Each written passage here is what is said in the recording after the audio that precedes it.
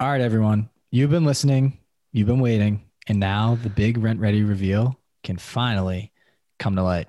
Rent Ready just launched rental property accounting for all landlords. Now you can easily connect your rental properties from Rent Ready to an accounting software created specifically for landlords with Rent Ready's newest partner, REI Hub. So essentially with this, you can automatically transfer properties and charges from your Rent Ready profile. You can track your income and expenses with matching rules and payment templates to speed up your bookkeeping.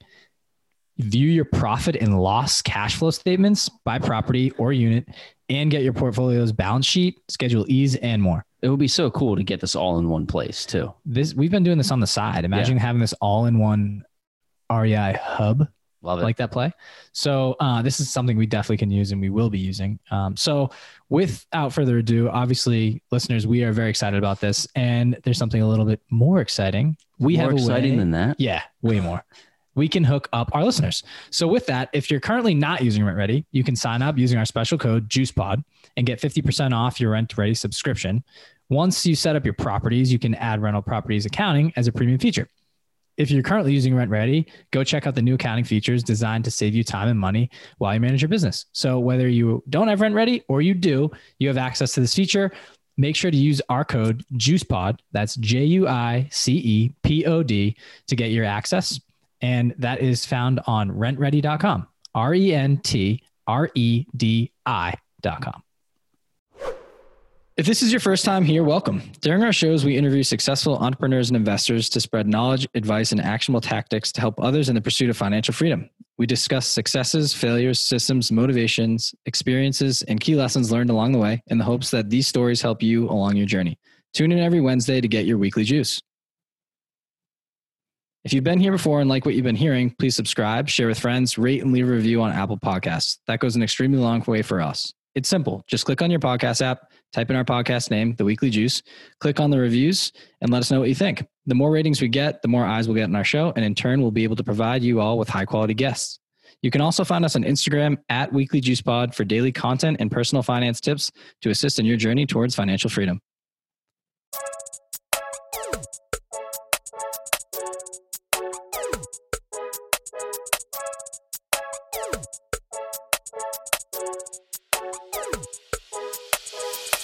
Welcome back to the Weekly Juice, where we talk real estate, personal finance, and entrepreneurship. So it's Corey here by himself today.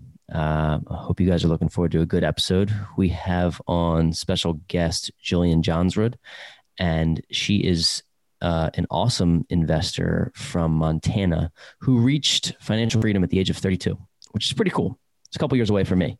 The reason Rye's not here today is because he actually is under the weather. So you got me. It was a really good episode. Don't tell Rye. Jillian agreed, just in case anybody was wondering. But Jillian is a progress coach, a mentor, a financial blogger. And as I mentioned before, she became financially independent at 32 years old by using the power of real estate, by buying undervalued properties. She actually only bought 2 or 3 properties to create, like $500,000 in equity. And she now has $700,000 invested into the market where she, can create, on a 10% return, she can create $70,000 a year. So she was able to keep her expenses low. She paid off, she started from humble beginnings. She paid off $55,000 in debt, and she kind of changed the course of her life, kept her expenses low, and then created financial freedom. So now she can work on passion projects like coaching and mentoring and writing an awesome book that we talk about in the show. So it was a really good episode, in my opinion. I think Jillian has a unique story, but a very relatable story. And I think that's what's really important to note here. So without further ado, let's bring in Jillian and get this episode underway. Okay, Jillian, thank you for joining the show today. We appreciate your time, and we've been checking out your journey on social media for a little while. You came highly recommended from a listener of the show, so we figured we'd bring you on. If you could, maybe just give us a little background on yourself, who you are, where you're from, and kind of how you got into this financial independence journey. Ooh, that's a lot. I'm Jillian Johnsrud. I'm 38 now. I became financially independent at 32, but my husband and I started with $55,000 debt. When we married, I was 19, and over the years, just trying to save half, invest half. We slowly built up a stock portfolio that's about a third of our income. My husband retired from the military, which is about a third, and rental properties, which is about a third. So we kind of it started as a mini retirement because we've taken a lot of mini retirements, and we just extended it and giving some space for my creative and entrepreneurial kind of leanings now. Great. I'm wondering if you had always been savvy with. Well, it sounds like you weren't always savvy with money because you got into $55,000 of debt, whether that be student loans, credit cards, and medical, and that's kind of like, but extremely normal, right? Yeah. In terms of what how America it kind of works. So I'm curious, like, was there a light bulb moment for you that went off that said, okay, this isn't working, or this isn't the way I want to live? And if so, can you just describe how that changed your mindset? Yeah. When I was about 12, we were kind of right at the poverty line growing up. And my mom was in a very unhealthy marriage to her second husband. And I went to her and I said, we can't stay here. We can't do this. Like, I don't care where we live. I don't care where we go, but like, this isn't working. And she's a very practical woman and said, Jillian, I can't afford to raise 3 kids on my own. Like, we don't have a choice. And I went upstairs and I just cried hot tears into my bed. But I had this light bulb moment that, oh, money gives you options. And it gives you choices. And in that moment, I desperately wanted more options. And I never wanted to be in that same spot.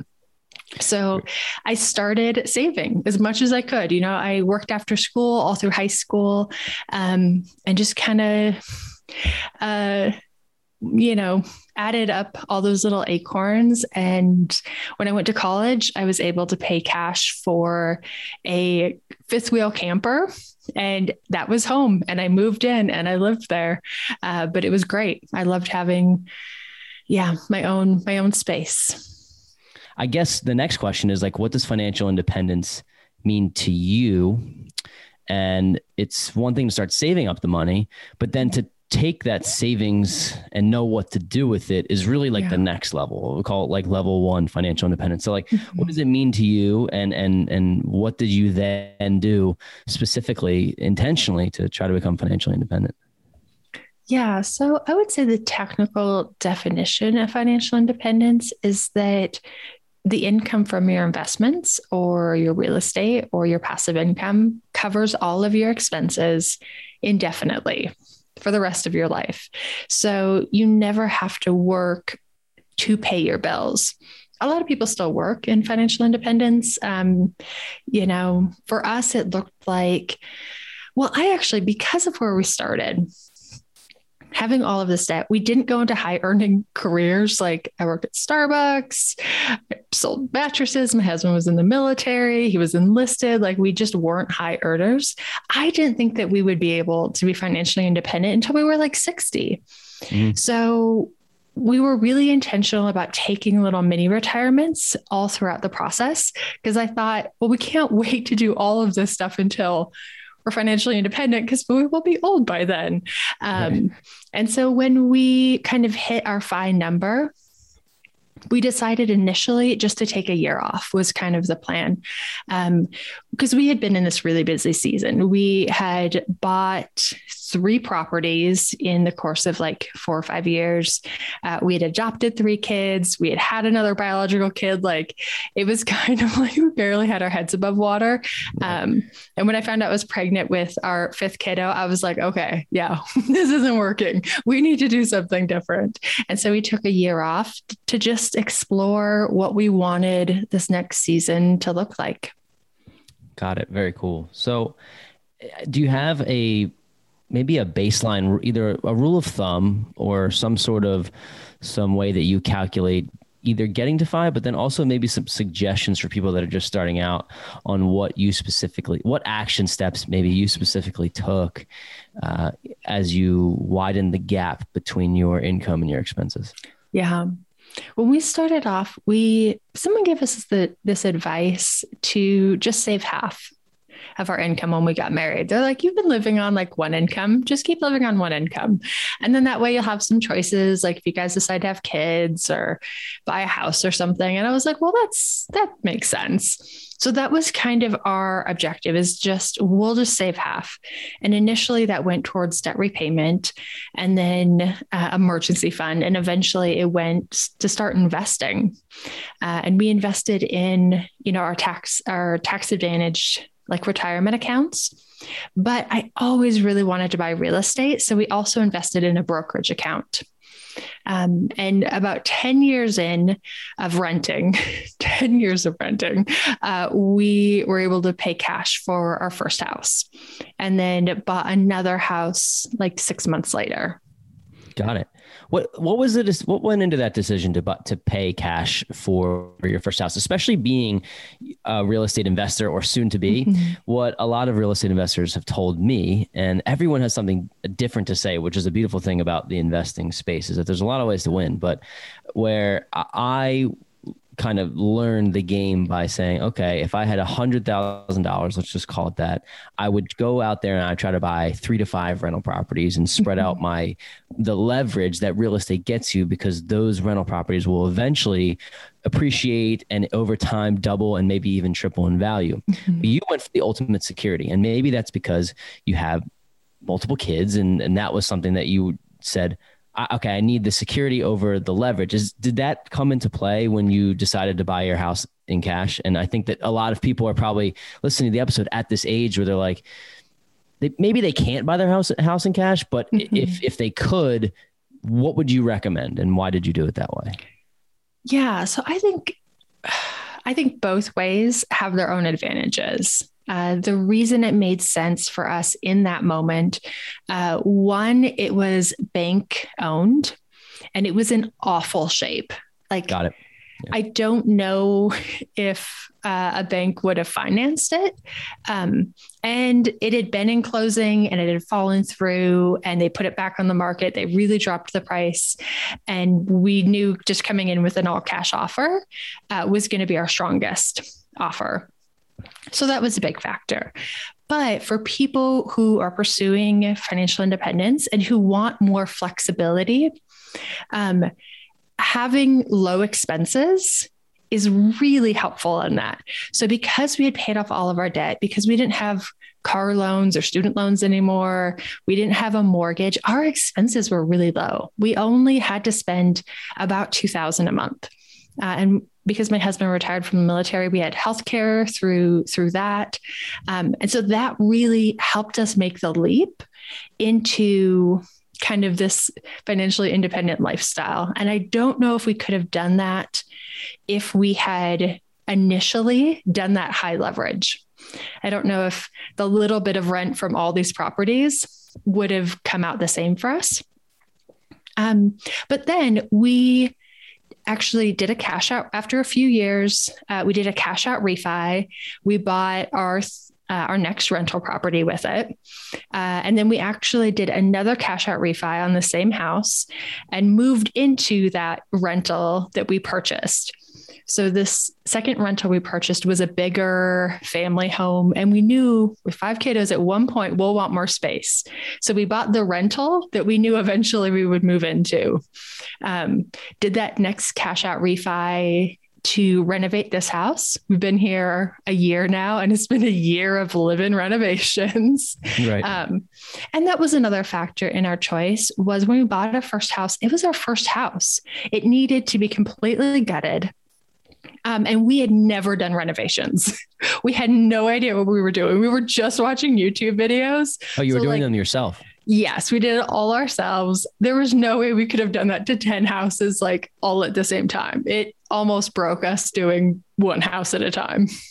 Yeah, that's really interesting because you can actually, if you're purchasing a property, and I don't know if we mentioned this to our listeners that you live in Montana, and I don't know specifically what the cost of living is there. Although I heard recently that it's actually growing significantly, the cost of living out there. So it seems to me that it would be low, like coming from somebody on the East Coast, but can you talk a little bit about that and like what type of dollar figures you had to put down on a cash purchase of a fixer upper in Montana? Cause I don't even know. We, at that moment in time, our timing was pretty good. We lived in Germany for 4 years with the military. We moved back to the States in 2012. So if you guys were in the real estate market in 2012, this is like 4 years into the crash. All of the investors have used all of their cash up, buying houses the first couple of years, and people really wanted move-in ready houses.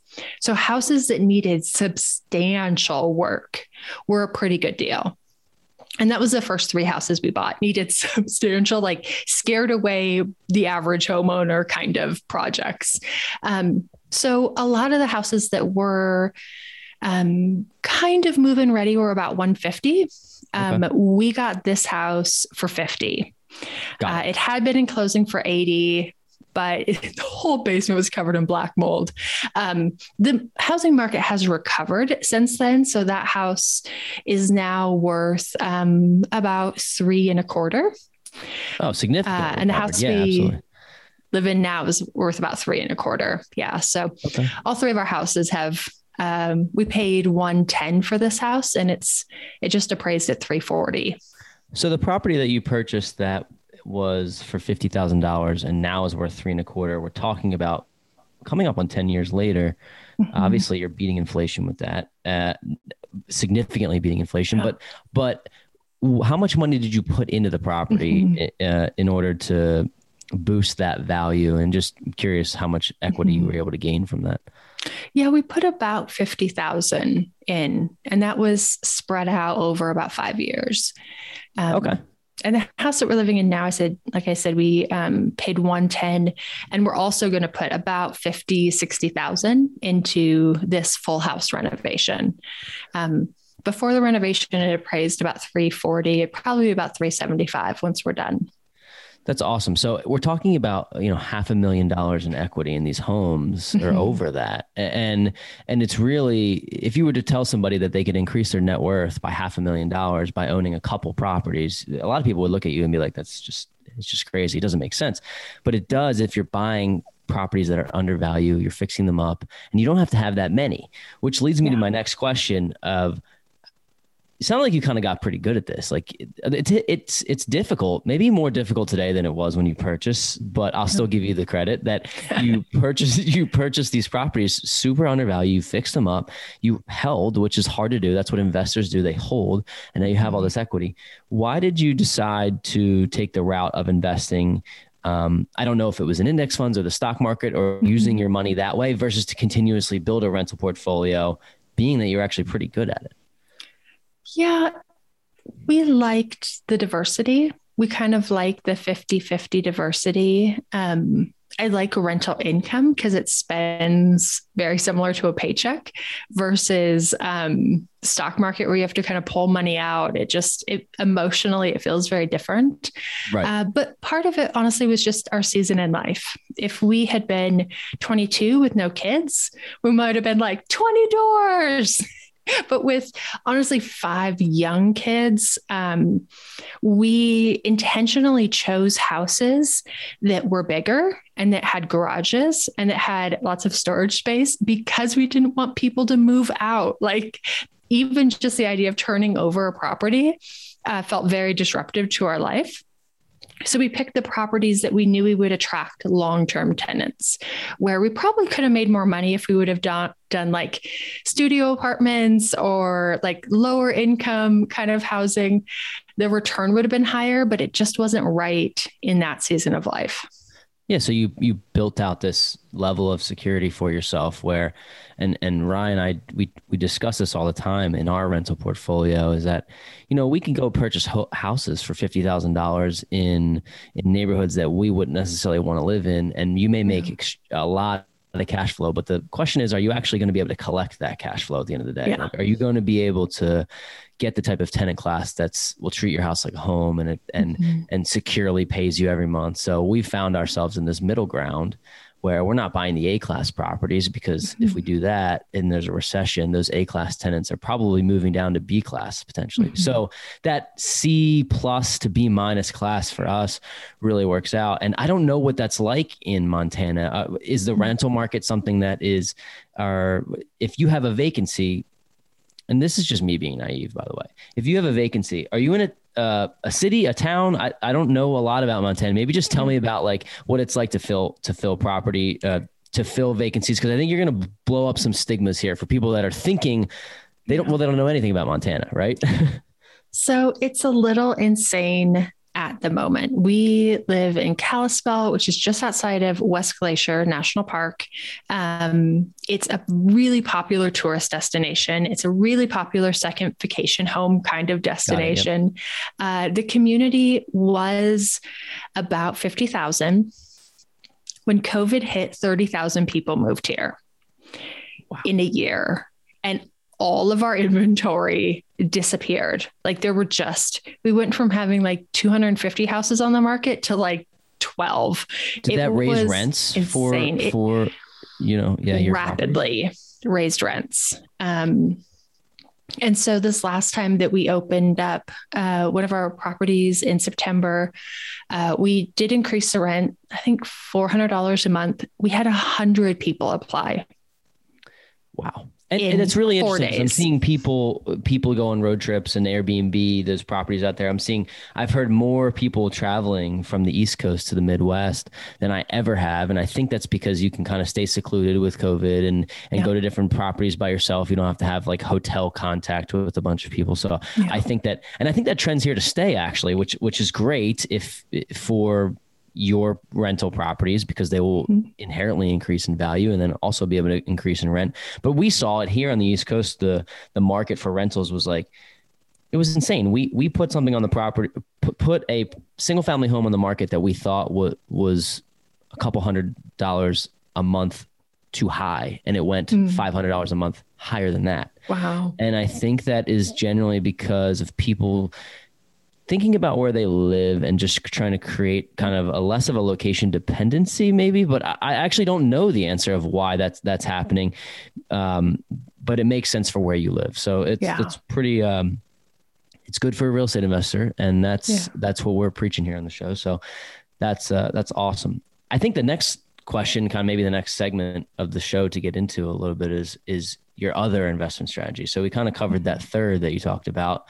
And, I guess really quickly before we do that, what type of cash flow do your rental properties bring in for you? Maybe just if you take one as an example, what is your goal with that in terms of cash flow? And then we can kind of move into your other investment strategies. Right now, they're cash flowing about $1,300 to $1,500. Oh, wow. And that's after the 2 cash out refis on our first house. So that put a lot of that bought a property and renovated a property. And then we actually did a cash out refi on our primary residence and pulled like $240 out of it. But yeah, for 2 properties, full size family homes that don't have high turnover and are very kind of low maintenance at this point.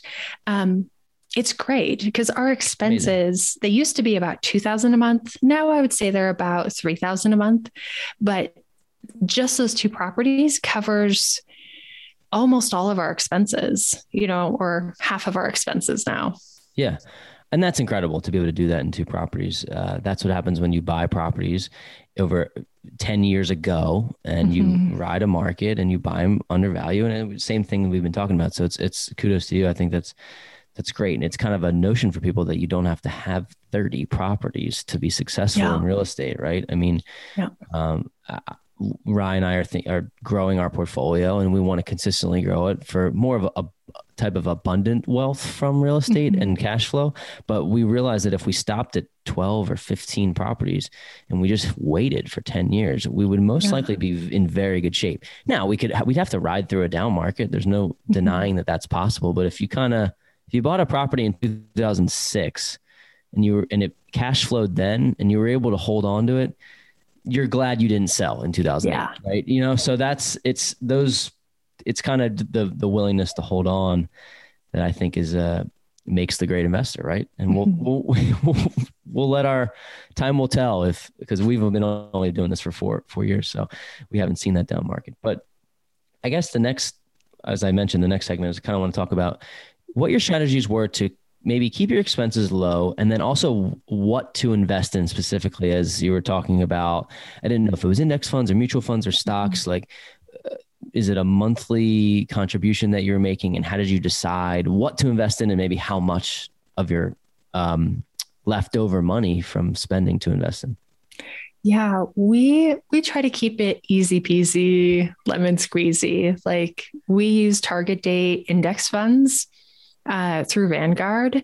So they automatically rebalance. Like, we don't have to ever get in there. We never have to like put our fingers in the jar and mess around, because that's where investors underperform. Right.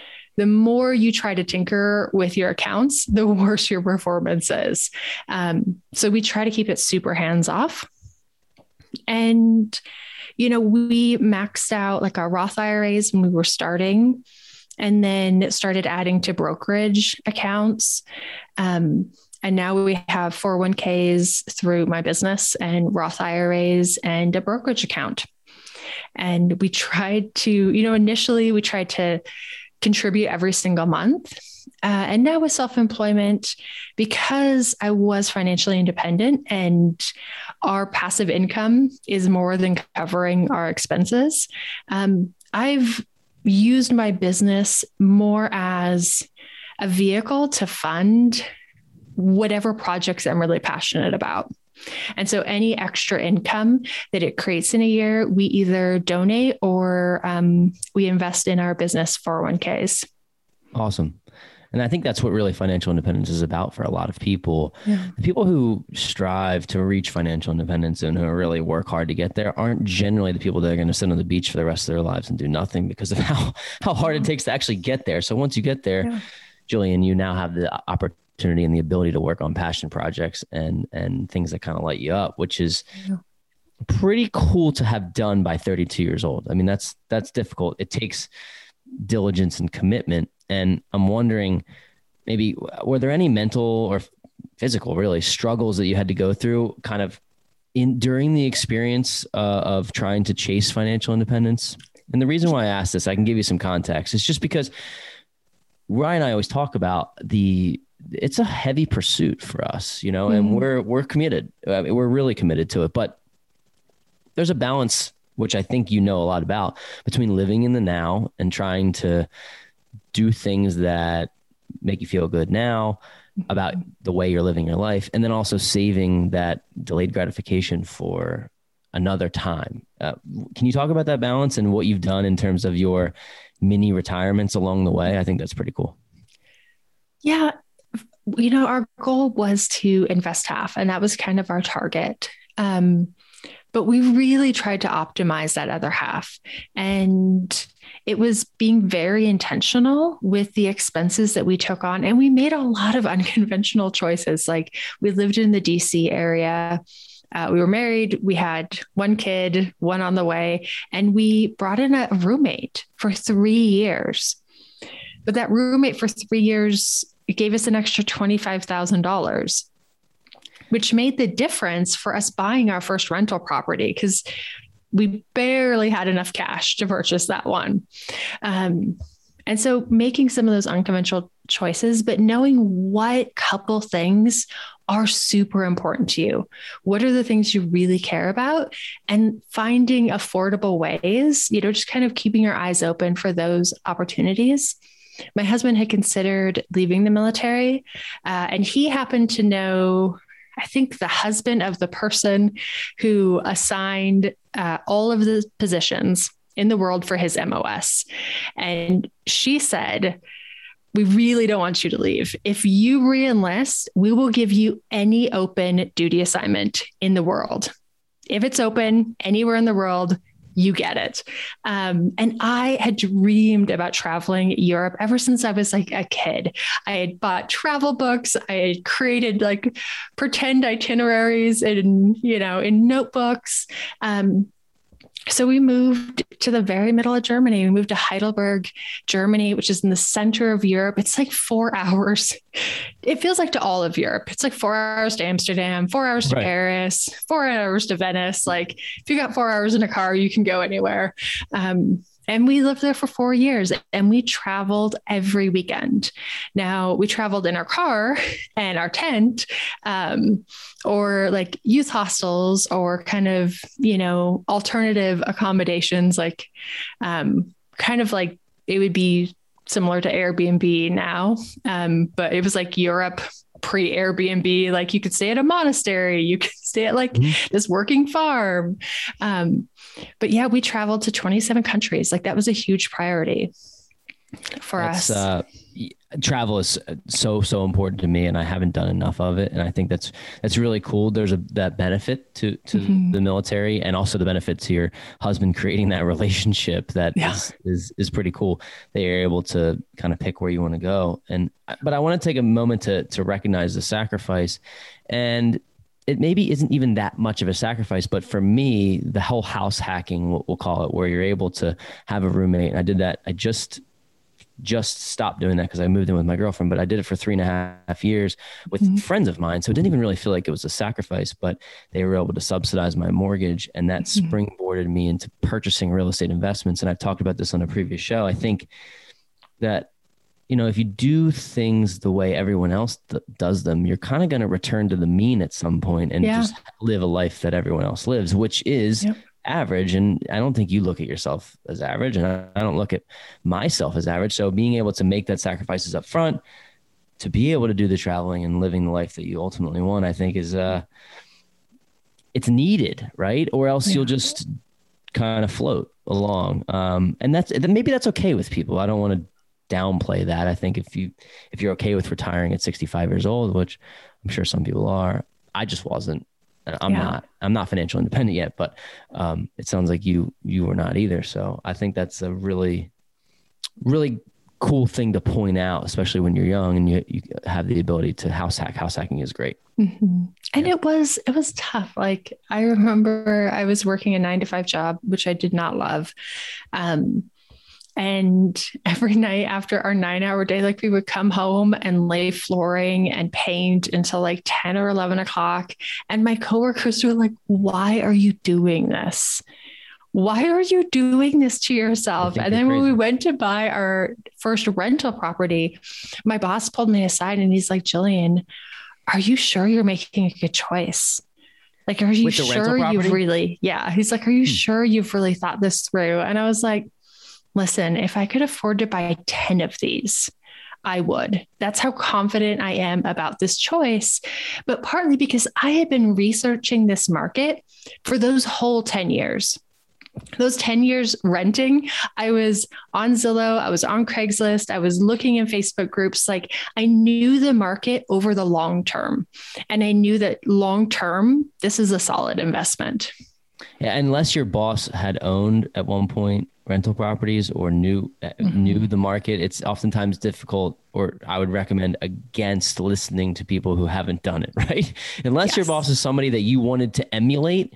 There's a lot of, I see your book in the background. We'll talk about it. Fire the Haters. It sounded like he was a hater because a lot of people will tell you what they think. And unless they're the people that you want to be, there's no reason to really listen to them. Nothing against your boss. I'm sure he's a nice guy, but I think it's important for us to note. So I have a specific strategy question for you, because you were kind of in these shoes here where you had $55,000 worth of debt. But I want to play a scenario. Let's say you're someone who makes $75,000 a year, which is maybe just a little bit above the average. It's a decent salary. Maybe they're 25 years old, which is that's good for somebody, relatively good for somebody who's 25 years old.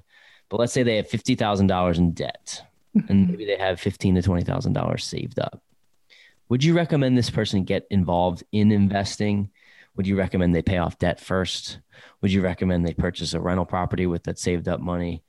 Just based on your risk tolerance and what you would do, I'm curious because we ask some of our guests this question, and it's really good perspective for our listeners to just hone in on what other people would do. Maybe they can relate to their situation in some way. Yeah. I would say for me, and honestly for other people, it really depends what kind of debt it is and why you got into debt. Right.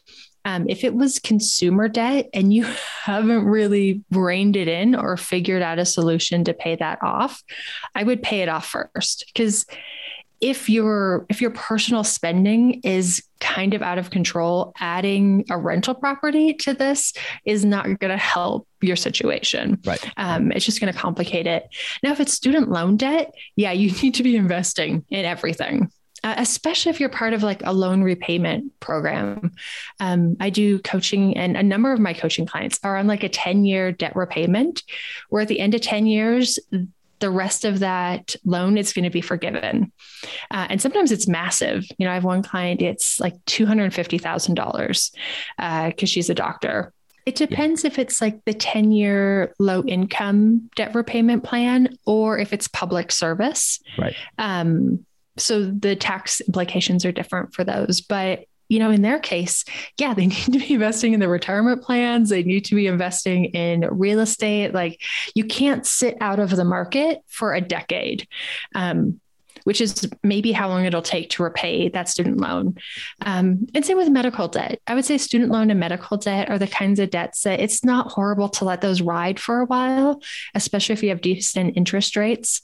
But if it's credit card debt, if it's car loan debt, like if basically you've been living above your means, that needs to get sorted out. Yeah, I would totally agree. And I think it obviously depends totally on your goals too, with what you're looking to achieve. But I think that the next kind of thing here is like, since you paid for a home in cash, I mean, maybe you would recommend this to people, but there's a lot of investors and just people who are trying to get ahead in the world that say that they're trying to pay off their mortgage quicker, right? Maybe put an extra $200 a month, $250, $300 a month towards your mortgage, pay it off in 20 years or 15 years versus 30. Personally, I don't like that for what I'm trying to do, because if you can get an interest rate at 3.2% for a property, it's essentially going to be free money with the way that inflation is playing out.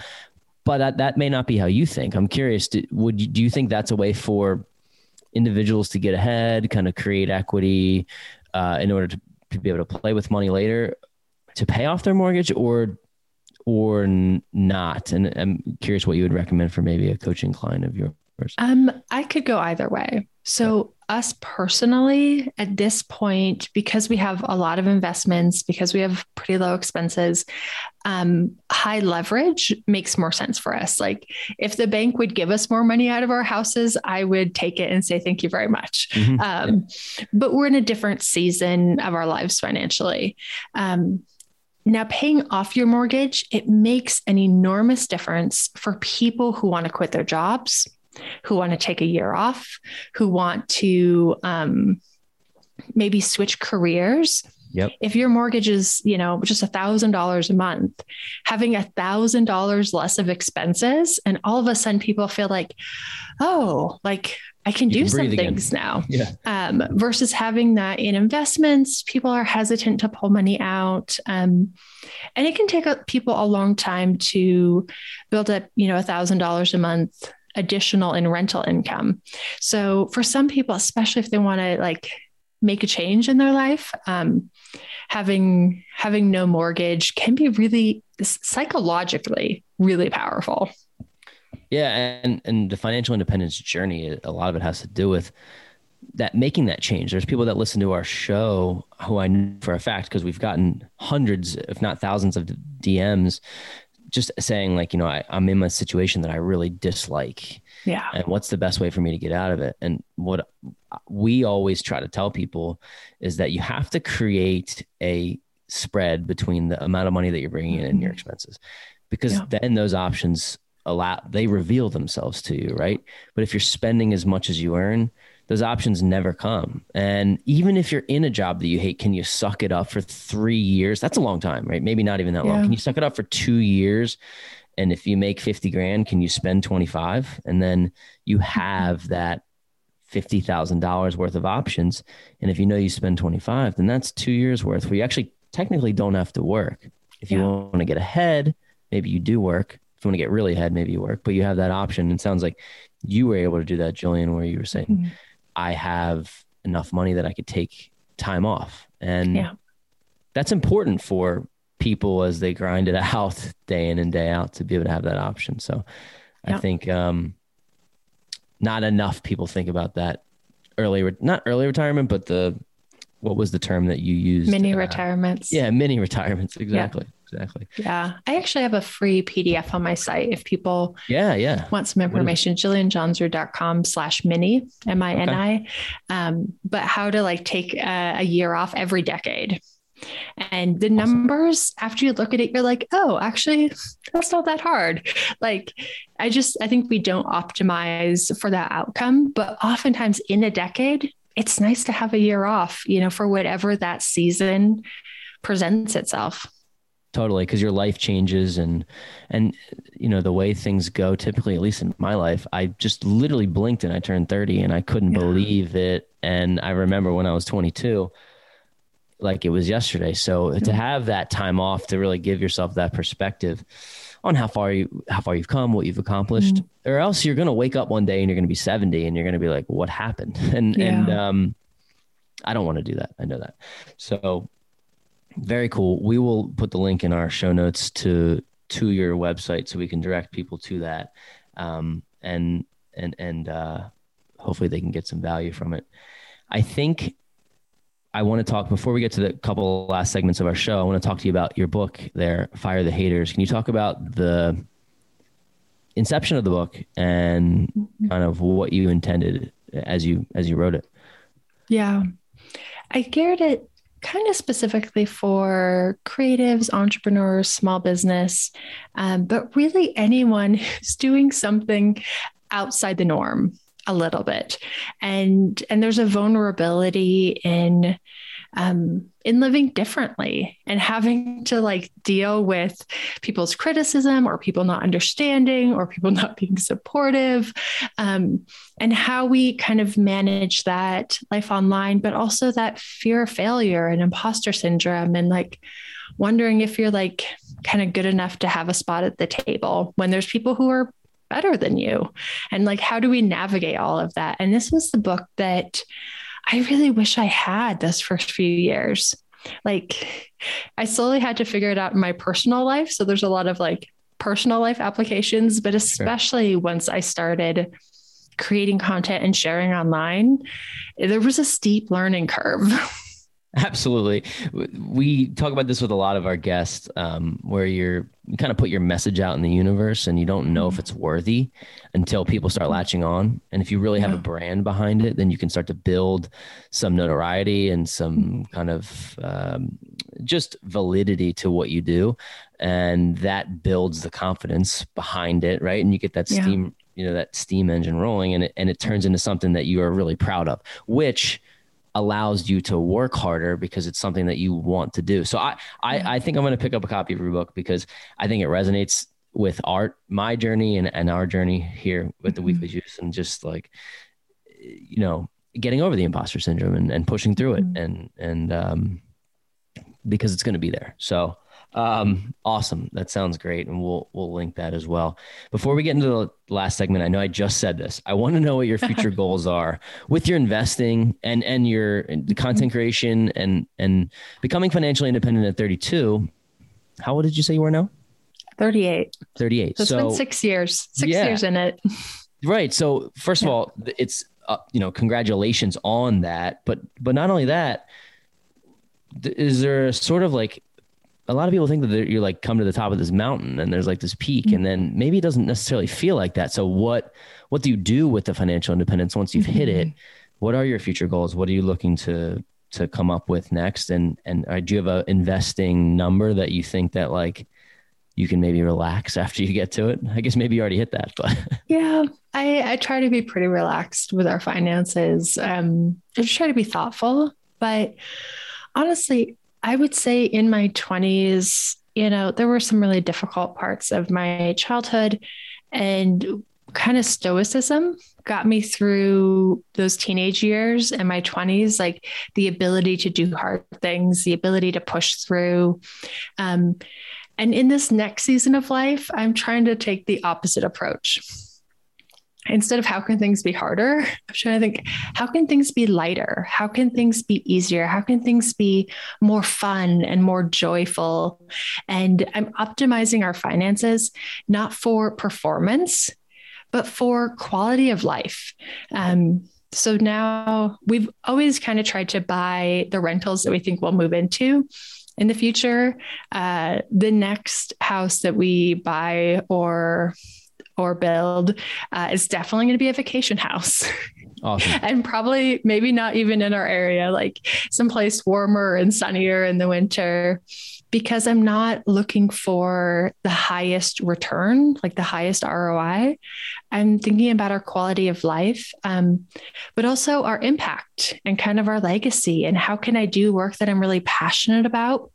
I outsource everything in my business that I don't absolutely have to touch. Unless it's my words or my voice, I don't do it.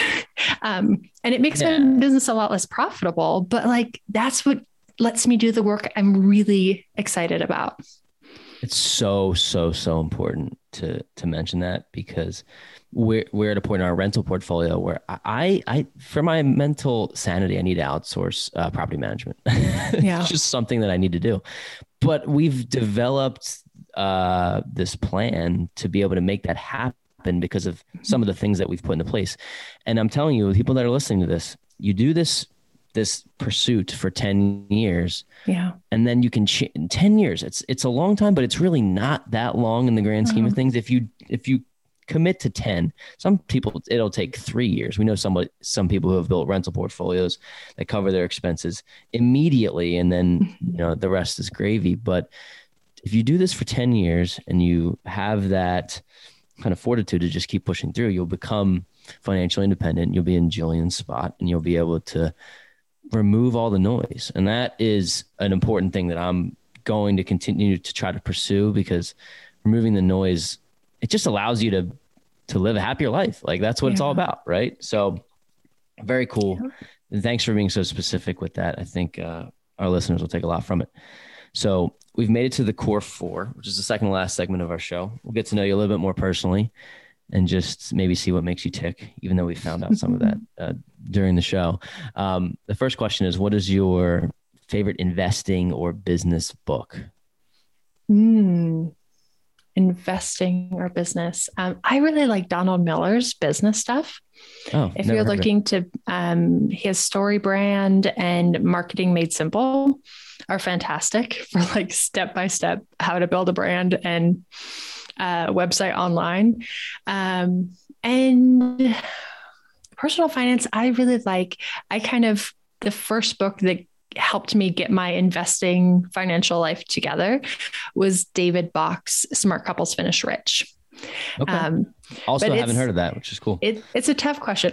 When I was about 21, 20, I decided to start reading a book a week, all nonfiction.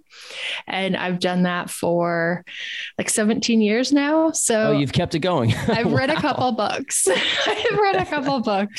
Okay. Yeah. Well, I guess if you're going to write a book, you might have read some, but a book, I mean, like, hold on a second. You're talking about 20 times, essentially 20 times 50 a year. Like you've read hundreds and hundreds of books. That's awesome. So yeah. Very cool. I make good use of the library. Yeah, absolutely. Okay. So let's hear about some of the mistakes then. What has been your biggest mistake that you've made in your investing journey, and how have you learned from it or pivoted or righted the ship, so to speak? Investing, I was scared to start investing.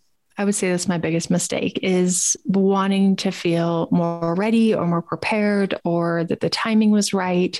And I wish I would have started investing in high school. Like I was saving all of this cash. I graduated with like $8,000 in cash, but it was just cash. Yeah. Yeah, that's great though. I mean, yeah. Awesome. So that was in investing. I would say in my business, it was, well, there again, it was being scared to start. I tell a story in the book about how I had like a 100 page business plan, and I'd kind of thought it all through and like done all the research. And I was definitely in that procrastinating through preparation. And I just never really got started because I was scared and I was nervous. And then in my 30s, I looped back around and I was like, hey, wait a minute. I have the business that I was thinking about at 25. Yeah. It's pretty cool. And it's totally like, I don't want to use the word normal, but it's like, it's what a lot happens to a lot of people in just hesitation.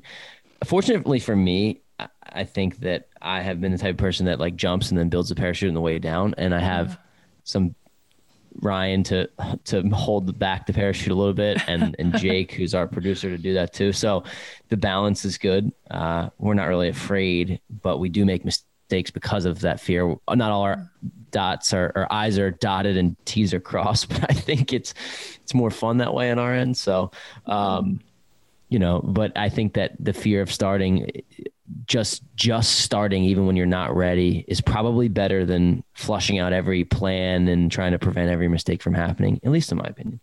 So cool. Question 3. What, if you had an extra $50,000, maybe like a lump sum, just thrown at you, how would you deploy it and why? And you can use this stage of your life. Maybe you can put it towards your vacation home. I think I would. I think I would we have a piece of vacation land. I think I would build a mini vacation home. That's probably our next big. A mini home, you said? Yeah, just like a small. I've nicknamed it the glamour shed. I just want a really glamorous shed on our vacation property. Those are like huge a nice. Now. Not huge, literally, but huge. Like people love them now. Yeah. Yeah.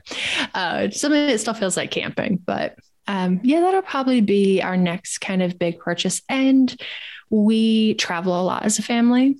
So we have like $20,000 in our travel budget. And we're like 2 weeks away. We're going to go on a 10-week road trip awesome. And slow travel with all of our kiddos through the Southwest for the winter. So.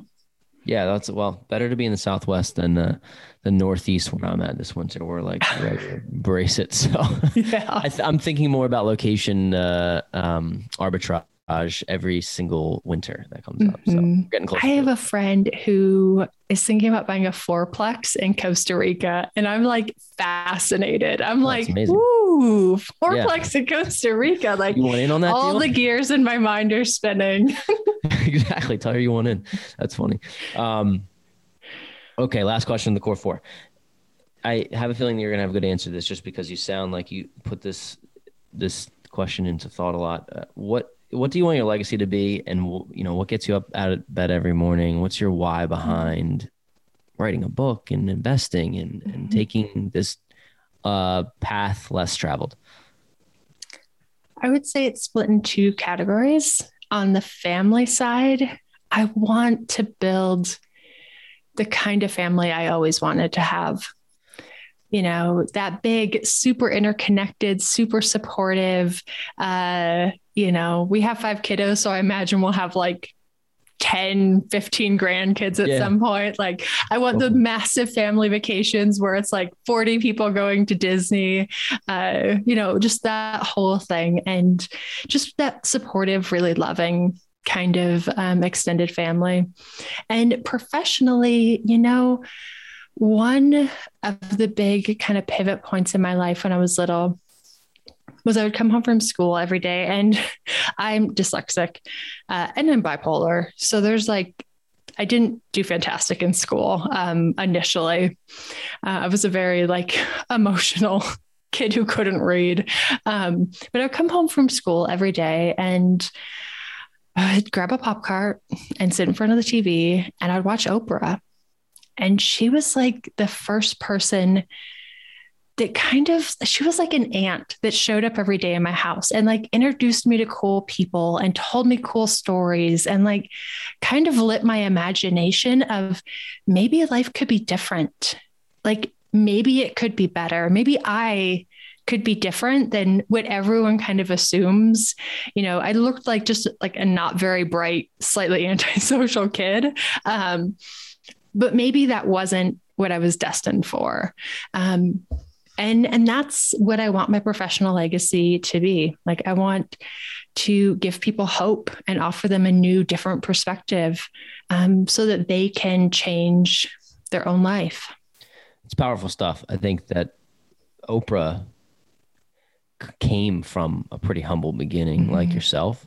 So if somebody like her can create, it's not about the money necessarily, but being worth billions and having the impact that she has, if she can do it, it's kind of out there in the universe. And then we always like to point to like a data point and saying that, well, if somebody became wealthy or financially independent or made an impact from this area or from this social and economic status or from this background, there's a path in almost every scenario that you can do it. And I talk about all the time being fortunate growing up, and I'm aware of that. But what am I going to do with that? What am I going to use? How am I going to use that impact to help others? And it's something similar to what you're doing. So I really like that answer. Cool. We made it to the last drop. And in the last drop, our question is, knowing what you know now, Jillian, what advice would you give your younger self if you could go back and do things differently or maybe do them the same? I think I would just try to encourage her that, like, you're going to do okay. And it's actually going to get a lot better. And it's going to be way better than you can imagine at this point. Like, you're doing everything right. And I remember when I was like 22, 23, in David Bach's financial book, he has like compound interest charts in there. And I would earmark those. And sometimes when I would be having a hard day, I would just open a compound interest chart and I'll be like, so if we can get to this number, like, then it's going to end up to be that number. And it seemed magical. Like, it seemed impossible because compound interest is so mind-boggling, especially when you're in your 20s and you have like so much trajectory for it to be gigantic. And now, like, we're living it, now we have like $700,000 invested, and a 10% stock market gain, over a year is $70,000. Like, we've barely made $70,000 in a year. And now our money just does that all on its own with no input from us. The telling yourself that it's going to happen and it's going to be okay. I don't really want to listen to my own voice. I need to record. Maybe you can record that and I'll just play your voice, because I still need to hear it. And I think everyone does. Yeah. So first of all, it's been awesome to just get to know you and just listen to your story. This is what we love to do. We love to hear people's stories. And I don't know a lot of people who are from Montana, and just to meet somebody who's from there is doing something similar to what we're doing is really inspiring. And I think you're going to inspire other people in doing that. So I want to thank you for coming on. And I know that you have some sort of business ventures to plug. I know you're a coach. And before we get out of here, I just want to see what's the best way for people to get in touch with you, and maybe some, jump on some of the services that you provide so that you can get other people to a financial position that you are. Yeah. At JillianJohnsrud.com, or I'm Jillian Johnsrud at most social media platforms. So I'm pretty easy to find. If you're interested in the mini retirements, I would do the /mini, because that's like a 30-page, super helpful PDF. If you're a creative or an entrepreneur, I'd check out my book, Fire the Haters, Finding the Courage to Create Online in a Critical World. And I have a free course for like personal finance. So if you're kind of struggling with your budgeting and your financing, I've got a free course for that too. So I have lots of free resources on my site. Like, I am an educator at heart. I just love creating content and teaching. So there's tons of stuff on my site. Awesome. Thank you for your time, Jillian. We really appreciate it.